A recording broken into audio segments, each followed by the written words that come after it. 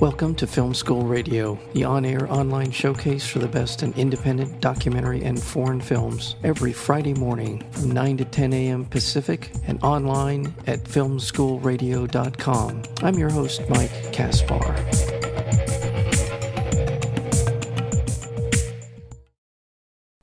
An Honest Liar is a feature documentary about truth and deception and the life of the world-famous magician, escape artist, and master skeptic. That would be James the Amazing Randi. The film brings to life Randi's intricate investigations that publicly exposed psychics, faith healers, and con artists with quasi-religious fervor. A master deceiver who came out of the closet at the age of 81, Randi created fictional characters, fake psychics, and even turned his partner of 25 years, artist Jose Alvarez, into a sham guru named Carlos. We are joined today by the subject of this wonderful documentary called An Honest Liar, and that would be Mr. Randi. Randi, welcome to Film School. Thank you. You couldn't figure out who I was. No, I was gonna say, sir. We were just joking before we came on the air. Randi, thank you so much for being here on Film School.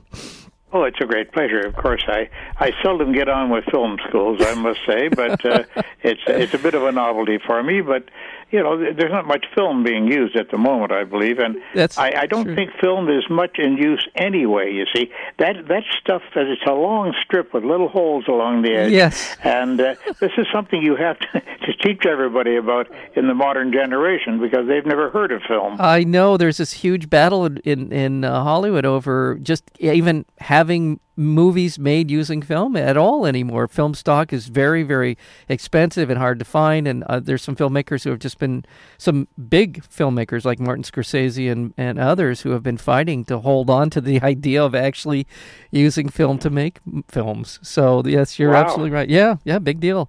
Well, listen, I want to again thank you for being here on the show, as well as opening up your life to the filmmakers, and we'll just name the co-directors, Justin Weinstein and Tyler Measom, who put together this film. When they approached you, and I don't know how long ago they approached you, but what were your feelings when they suggested that they'd like to do a film on you and your life, and your reaction to that? Well, I asked them for some references, and they certainly supplied plenty of those. By references, I meant I wanted to see some of the work they had actually done. Mm-hmm. And both of them provided Sons of Perdition, for one thing. That is a film that blew me away altogether. I was just astonished at how well they had covered it.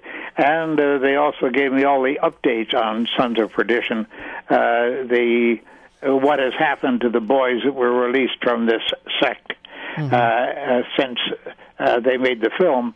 And it's an ongoing drama. It'll go on for the rest of the boys' lives, of course. Mm-hmm. But the work that they turned out was just astonishing. Very good. Well, Justin Weinstein and also Tyler Measom, the body of work is wonderful.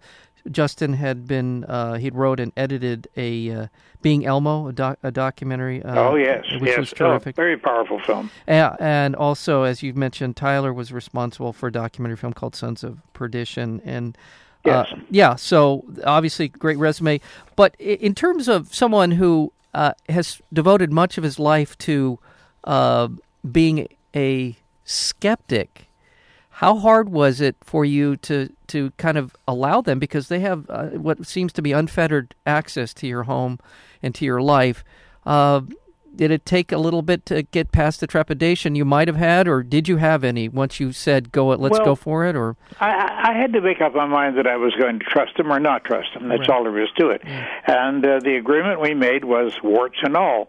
And the part of the film, but we don't want to give away too much about it. Yes. But there's a confrontation between us during the film, and I must say that following that, the time of that confrontation here at my home, I actually, it was within hours that I called them and said, no, it was warts and all, let's do it. Mm-hmm. And that was the decision I made, and that's what we performed. Yeah. Now, we're going to go back and talk about your career. A lot of people, well, it's just for anyone who may know you and know your work, that's fantastic, but some who may not. Your career as a magician goes back, and that's just one of your many hats, but goes back over 50 years. Talk to our audience a little bit about your upbringing and what drove you to want to become a magician, an illusionist, an escape artist, and a little bit about your career. Well, it's a bit of a rarefied story in a way, because I was one of those rare critters as a young child. I was deemed to be a child prodigy. Don't accept that terminology for anyone in your care, I can assure you. It's full of pitfalls. It was not a happy time for me at all. I was allowed to stay out of grade school, essentially. All I had to do was go in periodically and write the tests and such, because I was falling asleep in school all the time. And this is I'm not taking any great credit for this at all. It's just the way it was. I was a bit advanced for my age, well, considerably advanced for my age, and they allowed me to stay out of grade school. I took the opportunity of going to high school. I was born and raised in Canada, by the way, and I found that once I was in school, I was the fish out of water, the typical fish out of water. Mm-hmm. I just didn't know how to behave myself around my peer groups. But at the same time, I had learned a great deal. I was freed up during the day in my grade school days, and that gave me a perspective, again, an unhappy perspective to a certain extent, mm-hmm. About how the real world worked. And I grew up rather withdrawn and rather alienated from the rest of the society around me. Well, what was it then that pushed you to, well, where did your interest come from to be a magician, escape artist? I mean, Houdini obviously, I'm sure, cast a long shadow over people who are interested in this kind of thing. Tell us a little bit about your inspiration to get into what you did. Well, I had the opportunity during my freedom in grade school days to go to the theater, and almost only on Wednesdays, because I had a Wednesday afternoon matinee at the Casino Theater on Queen Street, you see, and they showed a film and they had a show, and lo and behold, the show they had on when I chose to go, it cost me 14 cents. I'll never forget that. I mean, heavy money. And it was Harry Blackstone Sr. Now, Harry Blackstone Sr. was the doyen. He was the example to everyone in the world at that moment, particularly in Canada and the United States of America, because he really never went abroad. He didn't gain any reputation abroad at all. But Harry Blackstone walked out on that stage. He did things that I didn't understand at all, of course. He was a magician, after all. And let's get some terminology straight. Mm-hmm. He is more a conjurer. That's a better word that I rather prefer to use in my speech about these things. Mm-hmm. Conjurer means a person who approximates the effect of a magician. A magician would be somebody, you see, by definition, who does real magic. I don't believe there is any such thing. I'm willing to be shown to the contrary, mm-hmm. of course, and have been all of my life. But I use the term conjurer whenever I can. It's a UK usage, and I rather prefer it. Mm-hmm. So these are little asides that I have to sort of drop in so that you'll begin to understand a little bit of the way I speak about these things. Mm-hmm. Okay. So you see Harry Blackstone, the senior. I remember his son followed in his footsteps, if I'm not mistaken. That's right. I knew him from American television, and he was celebrated as I was growing up. I remember seeing him on a lot of the kind of Steve Allen kind of shows, and enjoyed him. Very affable man, very very wonderful personality, very much of a performer. But so you knew of his father. You saw his father perform. Was it at that point that you felt this is something I want to get into, or at what point did you decide? Well, quite frankly, must tell you that I wanted to be an archaeologist or a chemist. I was torn between the two professions. I'm still very much interested in archaeology.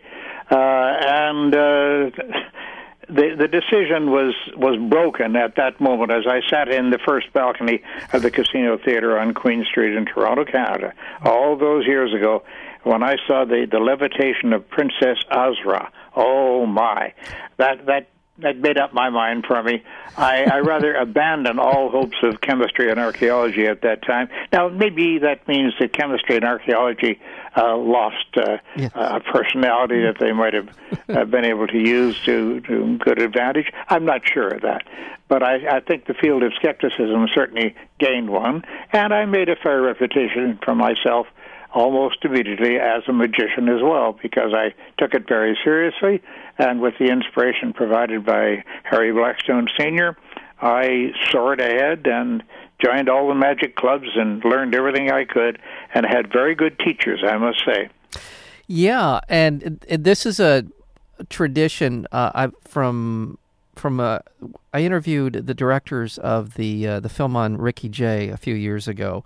Oh, yeah. And what struck me about their film was how much of a oral tradition, sort of a mentoring tradition that you find in the world of conjuring and escape artists, all the different things that different phases of what I think broadly would be called magic by most people. And was that the case with you? Did you have a mentor, or how did it work for you? Well, my mentor was somebody that you would certainly never have heard of, Harry Smith. Harry Smith was the proprietor of the Arcade Magic and Novelty Store in Toronto, Canada, and on Adelaide Street West, as I remember. And I must say that Harry was a great inspiration for me. He was an acerbic elderly gentleman who didn't take kids very easily, but he sort of cottoned to me, and he figured that maybe I had some talent, and I began to hang out around the shop, and I made a lot of friends in the magic profession, as amateurs as well, because many of the magicians that exist today and are very, very accomplished in their fields are amateurs. They seldom give actual performances, but so many of my friends over the years have been very advanced amateurs, and I think that's the same with almost all professions, but it certainly is in magic, and I learned a great deal from them. They sort of took me under their wing. I was a skinny little kid, and they some of them appreciated my budding talent and helped me a great deal. Yeah, and one of the things about the film An Honest Liar, which, by the way, opens, I believe, next week, next Friday, March 6th at the Newark Theater, so we'll let people know about that. Are you, by any chance, are you going to be in Los Angeles for the opening, or are you plans to be out here, or? I have to look at my schedule to tell you the truth. Oh, okay. I've got quite a complicated schedule. I've got to run all over the country. My partner Davey and I will be, who are both featured in the film. Yes. We will have to be running all over the country, and a bit of an adventure. I don't have the schedule right in front of me at the moment, but certainly I'm sure that we're in Los Angeles at some point. Oh, well, I'll let my audience know if that's the case next week at the Newark. Please do. Yeah, I will. The film is An Honest Liar, and it is award-winning. Let's already just say that, because it's been at a number of film festivals already. I think I know the answer, but I'll ask you. You were happy with the way the film turned out? Not happy. I was ecstatic and hysterical, as a matter of fact. Yes, no, every place that I have been, every place that Davey and I have been, that is, it was just, as soon as the Q&A period came up afterwards, we were both there in person to answer questions and give suggestions and whatnot, and delve into the story a little deeper when asked. Our reaction was just the audience's reaction, I should say. It was just so strong, so enthusiastic and such that it overcame me. I have never been associated with a project that had such wide appeal and public approval. And so many people told me that they went into it not knowing what they were going to see, and they were quite surprised, and that I had, by means of that film, if not by means of the work that I had already done in the field, that I had actually made a great change in their lives. And that's something that you can't buy, Mike. Yeah. It's something that, it's a compliment that you got to take seriously, and that sort of calms you down a little bit. At the same time, it gives you an alert that what you're doing is quite important to a lot of people, and you've got to continue on with it, and you've got to give them the best you can. Yeah, and the reason I asked that question is you gave me that answer, which is I knew you liked the film. I mean, I assumed you were happy with it, but just the reaction. I was just wondering if, as you said, sort of the reaction of people to it tells a lot about the impact you're having through your film, as well as perceptions that I think a lot of people in the film. I don't want to give away too much of the film, but let's just say that James, the Amazing Randi, has been one of the most important debunkers, skeptics for people who have been taken, who have been swindled by all kinds of charlatans. And I think seeing this and seeing the sort of the arc of your story, and understanding the context of these, the way that people get away with these things, is important. It's a very important thing for people to understand that not everything is as it seems. And so, for someone like yourself who knows the ins and outs of conjuring and escape artists and the rest of it, to be able to pull the curtain back and say, no, this is not right. I just, my hat's off to you, just not only as someone who enjoyed your film, but as just a fellow citizen of planet Earth, for people like yourself with the credibility to step forward and do this. It's an important thing that you've been doing with your life. So, Mike, I must tell you another thing, just briefly. I don't accept the term debunker. Okay. I'm not a debunker. I'm an investigator. Now, if it turns into debunking, that's a different matter altogether, and usually it does, if I bother with it at all. So I'm not a debunker, because that would imply that I go into it saying, this is not true, and I'm going to show you that it's not true. Okay. No, I can't afford that. I go into it saying, well, I just don't know, do I? Let's find out. Right. Well, and that's, I guess, the definition of skepticism and skeptics. Exactly. It's the definition of what a skeptic should be. Yeah. Yeah, and again, I know you must be very proud of your work.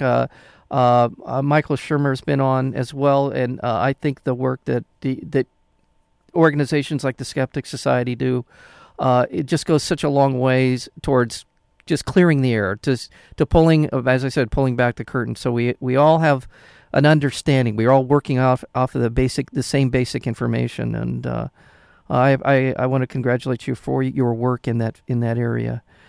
And I should say also that we don't reveal the secrets of the magicians. Those secrets are theirs, because that's how they make their living. And actors, all actors, including magicians, do it exactly that way. We've all got tricks of the trade, secrets of the trade, and we preserve those in order to preserve the illusion. But you should know that when someone walks on stage and says, good evening, stand up and say your piece, if you wish, if it's called for. But accept these people as actors. Yeah. We magicians are actors playing the part of sorcerers.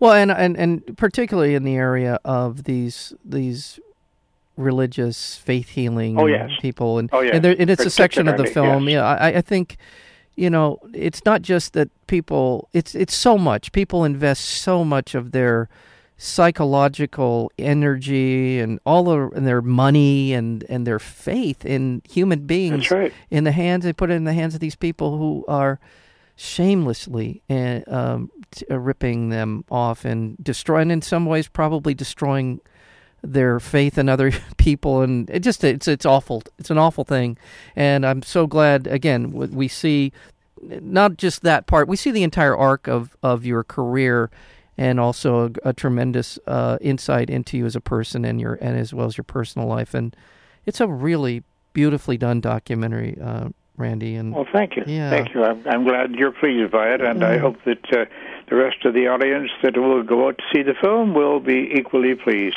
Yeah, I'm gonna. The film is called An Honest Liar, and you can find out more at anhonestliar.com. That's the website for it. And as I said, the New Art Theater on March 6th, it'll be opening. And hopefully we'll see you in town for it as well. And I've known of you, and when this project came to me, and I'm so happy to be able to have an opportunity to talk to you, and to also to thank you for a long and illustrious career, and you continue to be a vibrant spokesperson for the things that we all should care about, and I appreciate that. Thank you.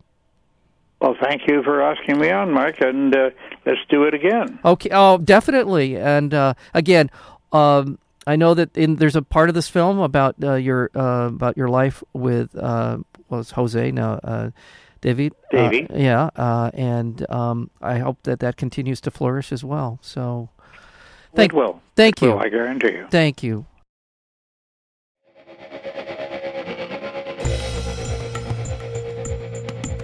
You've been listening to Film School Radio, the on-air online showcase for the best in independent documentary and foreign films. You can find out more about the program at filmschoolradio.com. I'm your host, Mike Kaspar. Thank you for tuning in, and we'll see you next week with another edition of Film School Radio.